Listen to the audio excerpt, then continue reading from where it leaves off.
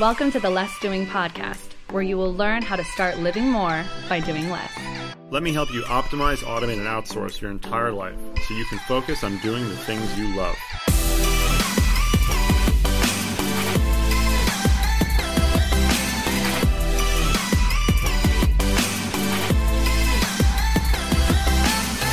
Now here's your host, Ari Meisel. So what's the colored brain? All right. Well, the colored brain basically is the brain's genetic ambiguity relief process. Okay. So what it does is in order for you to get some kind of clarity, okay, there is a very specific process that requires the regulation of specific neurotransmitters. Okay. Now, in order for you to achieve that clarity, these different processes of the brain also have different effects on how you manifest and interpret all this information. And so what that basically means is that you have teams of people or groups of people that are looking through different colored glasses, and they think they're not respected, not trusted, not appreciated, not because of any reality, but literally because other people are seeing things so differently than they are literally on an internal mental process that they just don't understand them. And so therefore there is sometimes lack of synergy and some conflict. So colored brain is the identification and measurement of the brain's ambiguity relief process and how you can apply this in a system in order to be more effective, more synergistic, and essentially create a better environment and a better organizational culture. Awesome. That's a tall order, but that's awesome. So we're talking with Arthur Carmazzi, who is the Chief Awesomeness Officer of Directive Communication. So how did you get into this line of work, Arthur? I got into this because I failed miserably and I needed to fix it. How'd you fail? Well, okay. At one point, I was in a situation where I was $500,000 in debt, and I needed to get a job. And I got this job in this big company, and I was a department head. And I thought, man, because when you first get a job, you're like super excited. It's like, wow, the future is so bright. But after about like 3 weeks, things started to kind of get more real, and like find people are blaming each other, and the finance guys are blaming the procurement guys, and the marketing guys are blaming the sales guys. Everybody's blaming everybody, and I'm thinking, man, what is wrong with these people? And I thought, okay, no problem. I can do something. And I come up with these really cool ideas. Have you ever come up with cool ideas? Yeah, every couple of minutes, yeah. And so I took these ideas to some of the other department heads and said, look, what you can do, and we work together. You've got some resources, I got some resources, and then they'd say, look, we understand you're new, but like you do your thing and we'll do our thing. And I'm thinking, oh man, what is wrong with these people? And so I thought, okay, no problem. I can make a difference. 4.5 months later, you know what happened? Tell me. Without realizing it, I started blaming people. I started, going, it's like, like the finance guys, these guys. And then people would come up to me and say, hey, Arthur, can you help me with this thing? I'd say, look, you do your thing. I'll do my thing. I got sucked into the culture. And the thing is that I was doing less work and I was less happy because I started to become an underachiever. I started to do a lot of busy work that wasn't really very efficient. And I became the person that gave up and didn't feel good about who I was, didn't feel good about my job, and life sucked. And because of that, one day I looked in the mirror and I thought, man, you suck. And I went and talked to these bad people, these other department heads that were making my life difficult. And I found out something completely unexpected. I found out that they were real human beings and that they also actually had real standards and wanted to do a lot of the same things that I did and wanted to have the teamwork and wanted to be good leaders. And yet they weren't. They had got sucked in to the environment, into the culture. And so I'm thinking, wow, okay, so it's not really the people, it's the environment that creates these people. I mean, have you ever, because myself, I looked at this as like, I am not the kind of person that does this. I'm a kind of person that goes out and I do things and I'm positive, and yet I wasn't because of this environment. And so I started doing research on why this was happening. And so eventually, after about a year, I came up with the framework of what would later be called the directive communication psychology body of work. And I ended up applying this, and between my department and a few others, and we ended up saving the company about $17,000 a week in wastage. So then, do you see that? And so, what kind of a company was this? Like, how many people were in the team? Well, okay, it's a multinational, and the company, which was based in Singapore at the time, had 1,800 plus people in it for that division.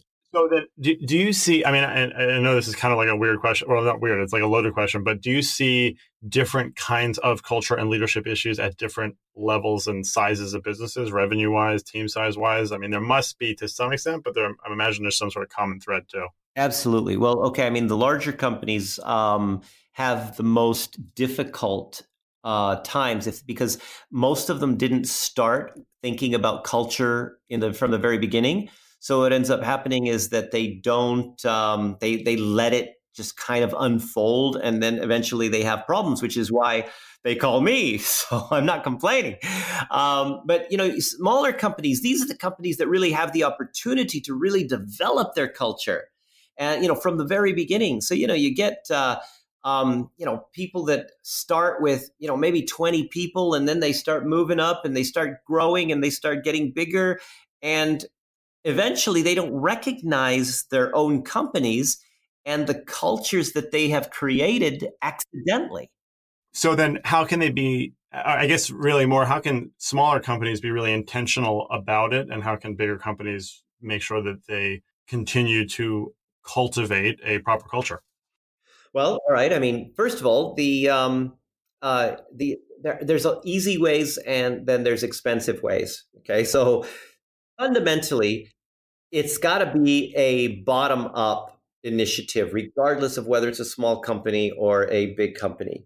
I mean, it's a lot easier to get 20 people to come up and say, "Hey, this is the culture we want," and put it all together, than a huge company with 30,000 people that says we want to have this kind of values and we want our people to be engaged and everything else, because they've got big problems to deal with. But if you create a bottom-up system, okay, like for example, the what we call our culture evolution process, they're able to really bring the people together to create an environment that supports their success in the process of achieving success for the company. But I mean, so is there some sort of practical measure, though, really, in order to not only put that, like set up a structure for that, but also bringing in the right people to that environment that will fit in that culture? Okay. Yeah, and that's a very important factor. Is a lot of people do hire for competencies instead of cultural fit. And that's dangerous because you can get some extremely competent people that will just destroy the morale in your team, and then you have a whole bunch of underperformers. So yeah, cultural fit is more important than competency. But let's just look at the fundamentals of culture change. The first thing you got to do is benchmark where you are. And you've got to go, you've got to find out, okay, where's the culture right now? So are you at the very bottom, which is what we call the blame culture, or somewhere in the middle, the live and let live culture, where there is complacency and people are just like, well, it's not broken. Why do we need to fix it? Or at the very top, which is the leadership and culture. And so as you, if you're going to develop like that benchmark, okay, so there's a tool called the Culture Evolution Evaluation, which you can get at cultureevolution.com, and it gives you this foundation of where you are, and then you can measure as you improve. But the initiatives of how to improve, well, you've got different things to do. So one of the easiest ways is to gamify it. Okay. So first of all, understanding your communication processes, okay? Your colored brain, okay, which is the brain's ambiguity relief, okay? Who are the people that you're dealing with? Because your brain process has a major effect on trust. Okay, whether you trust or you respect people depends on whether they see that the way that you process and you do things, that your how is acceptable, because sometimes people are so sure about their how that for them there's certain things to be done and certain ways to do it, and it's just absolute common sense. And if you're not doing it that way, you obviously must be wrong. And of course, this creates difficulties when people have a genetic disposition towards something else, and we call this brain racism. Well, that's a pretty good term. So what do we do about brain racism? Okay, well, brain racism essentially is when you are judging people by the color of their brain, literally. And it is because, sometimes, okay, let's say, for example, you have a chaotic processor, a green brain. Okay, so these people need to take action in order to get clarity. And then you have somebody, let's say, for example, a purple brain or a relational processor. With them, the more information they collect, it just kind of is related. So they don't need to take action. They need to get lots and lots and lots and lots of details in order to get clarity. So you got this guy, let's say that's the purple brain, as the manager asking the green brain to go ahead and create a detailed report. And then the green brain is going, oh my gosh, why am I wasting my time with all this stuff? It just, it makes absolutely no sense. And of course, he feels disrespected. And he feels like the manager is making his life difficult and making him do unnecessary work that he feels would be dumb. And vice versa. You got the green brain in the management position that says, hey, I need a report. Then this purple brain guy goes and he spends all this time to get all the details and makes it, really detailed and everything else. And the green brain looks at it, it's like, oh my gosh, why did you take so much time on this? Can you just give me a summary? And they don't even look at all this stuff. And, then people feel disrespected, undervalued, and that affects the culture itself. So how do you determine what color brain somebody is? Well, I mean, the easiest way for a layman to do it would be to go to coloredbrain.com and take the test. But of course, there's other ways you can do it just simply by listening to voice modulation and even just a standard communication when you're talking to people. So what color brain am I? I would guess, based on the very, very limited conversation we're having, is that you would probably be more red brain or linear process, which basically means you like structure, and you're the kind of person that gets clarity through finding or creating structure in things. Yeah, well, I didn't want to put you on the spot, but I mean, you nailed it, I think. So thank you. And what color brain are you? I'm chaotic processing. So for me, I get clarity through action. So this is where it's like, oh, squirrel. And, you start like going over here and doing stuff. And of course, in order to get, because green brains, for example, because you're action oriented, green brains actually make more mistakes than any other brain color. But they recover faster from their mistakes than any other brain color. And what ends up happening is that sometimes they even come up with better ideas than the original idea because they've made a mistake. And so sometimes, of course, because when they're making mistakes, nobody even realizes it because it's kind of a fast recovery. Red brains, on the other hand, actually make the least mistakes of any other brain color. But if they do make a mistake, they take the longest to recover. It's because wait a minute, maybe the facts are wrong. Where did I go wrong? Got to start back at the beginning. How did this go wrong? So how would you and I have to, what would you and I have to do in order to work together? Well, okay, first of all, you'd have to know what color brain I am, and I'd have to know what color brain you are. And of course, the easy way inside the colored brain system, I could just click on your picture and the little button says additional insights, and it'll tell me what I should do to have better communication, better productivity, etc. with you, and vice versa. You could see me and you can, do the same thing with me. But just in general, okay, because I have chaotic processing, I am an action. I need to take action to get clarity, but it doesn't necessarily mean physical action all the time. So you could help me to be a little bit more grounded by asking me questions that are going to get me to take action in my head so that I can answer those questions and help you get clarity and me get clarity at the same time. Okay. Now, in this way also, I would be, because I'm, working towards getting clarity through action, I would actually help you to basically be more action oriented, and we would be able to synergize quite well because you might kind of like wait on some stuff. It's like, wait a minute, it's not totally clear yet. And that may not be comfortable for you to move. But now when you're with me, okay, and I'm kind of like, hey, come on, let's do it. And I would be the buffer to help you to take action faster. And you would be the buffer to help me get clarity without screwing up. That's really cool. That's very, very cool. So what are your top 3 pieces of advice for people to be more effective? More effective. Okay. Well, I mean, based on, just what the lines that we've been talking about, the first thing is know your own colored brain. Once you know how you interpret information, how you process information, okay, that's going to help you to manage your expectations when you're dealing with other people. Okay, so that's the first.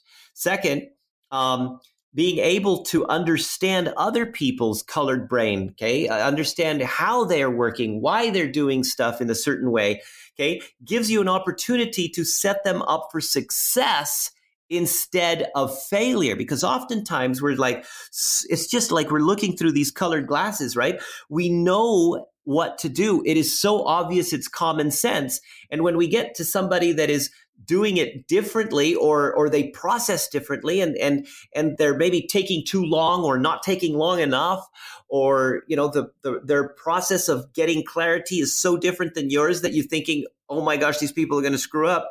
Okay.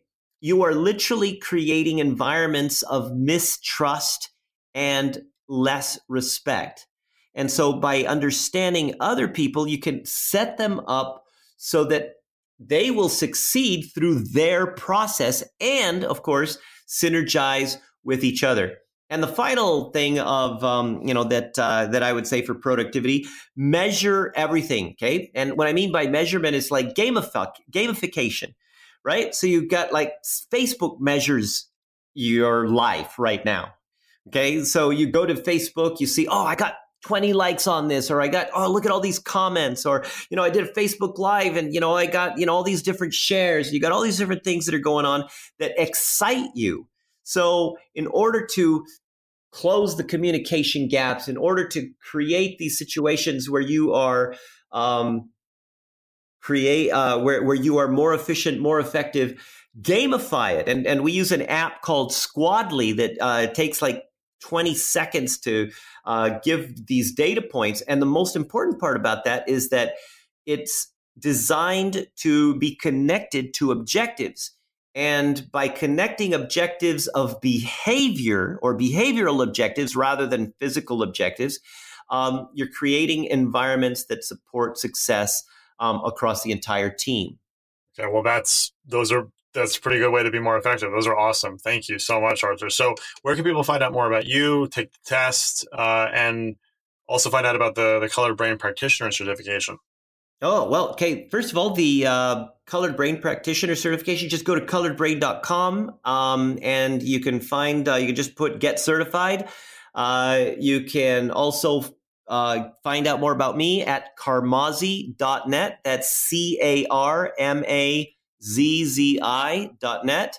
And Squadly, you can look it up, or squadly.com. That's squad with an L-I, not an L-Y, squadly.com. Plus, I'm actually going to be doing a webinar on how to, the gamification life hacks that you can do to improve your efficiency and effectiveness. And you can get that at, you can register for that at psychologylifehacks.com. Awesome. Well, Arthur, thank you again for your time. That was very enlightening. And can't wait to find out what color the brains of my team members are. Awesome. All right. Well, hey, thanks for having me. I really appreciate it. Thanks for listening to the Less Doing podcast. At Less Doing, we help entrepreneurs who have opportunity in excess of what their infrastructure can support to set up systems and processes that empower a team to ultimately make themselves more replaceable. That way, they can optimize, automate, and outsource everything in their businesses in order to be more effective. If you want to find out more about Less Doing, the podcast, the blog, the books, and all of the wonderful programs we offer to help you get from where you are to where you know you want to be, go to lessdoing.com/podcast and check out our OAO blueprint so you can get started today.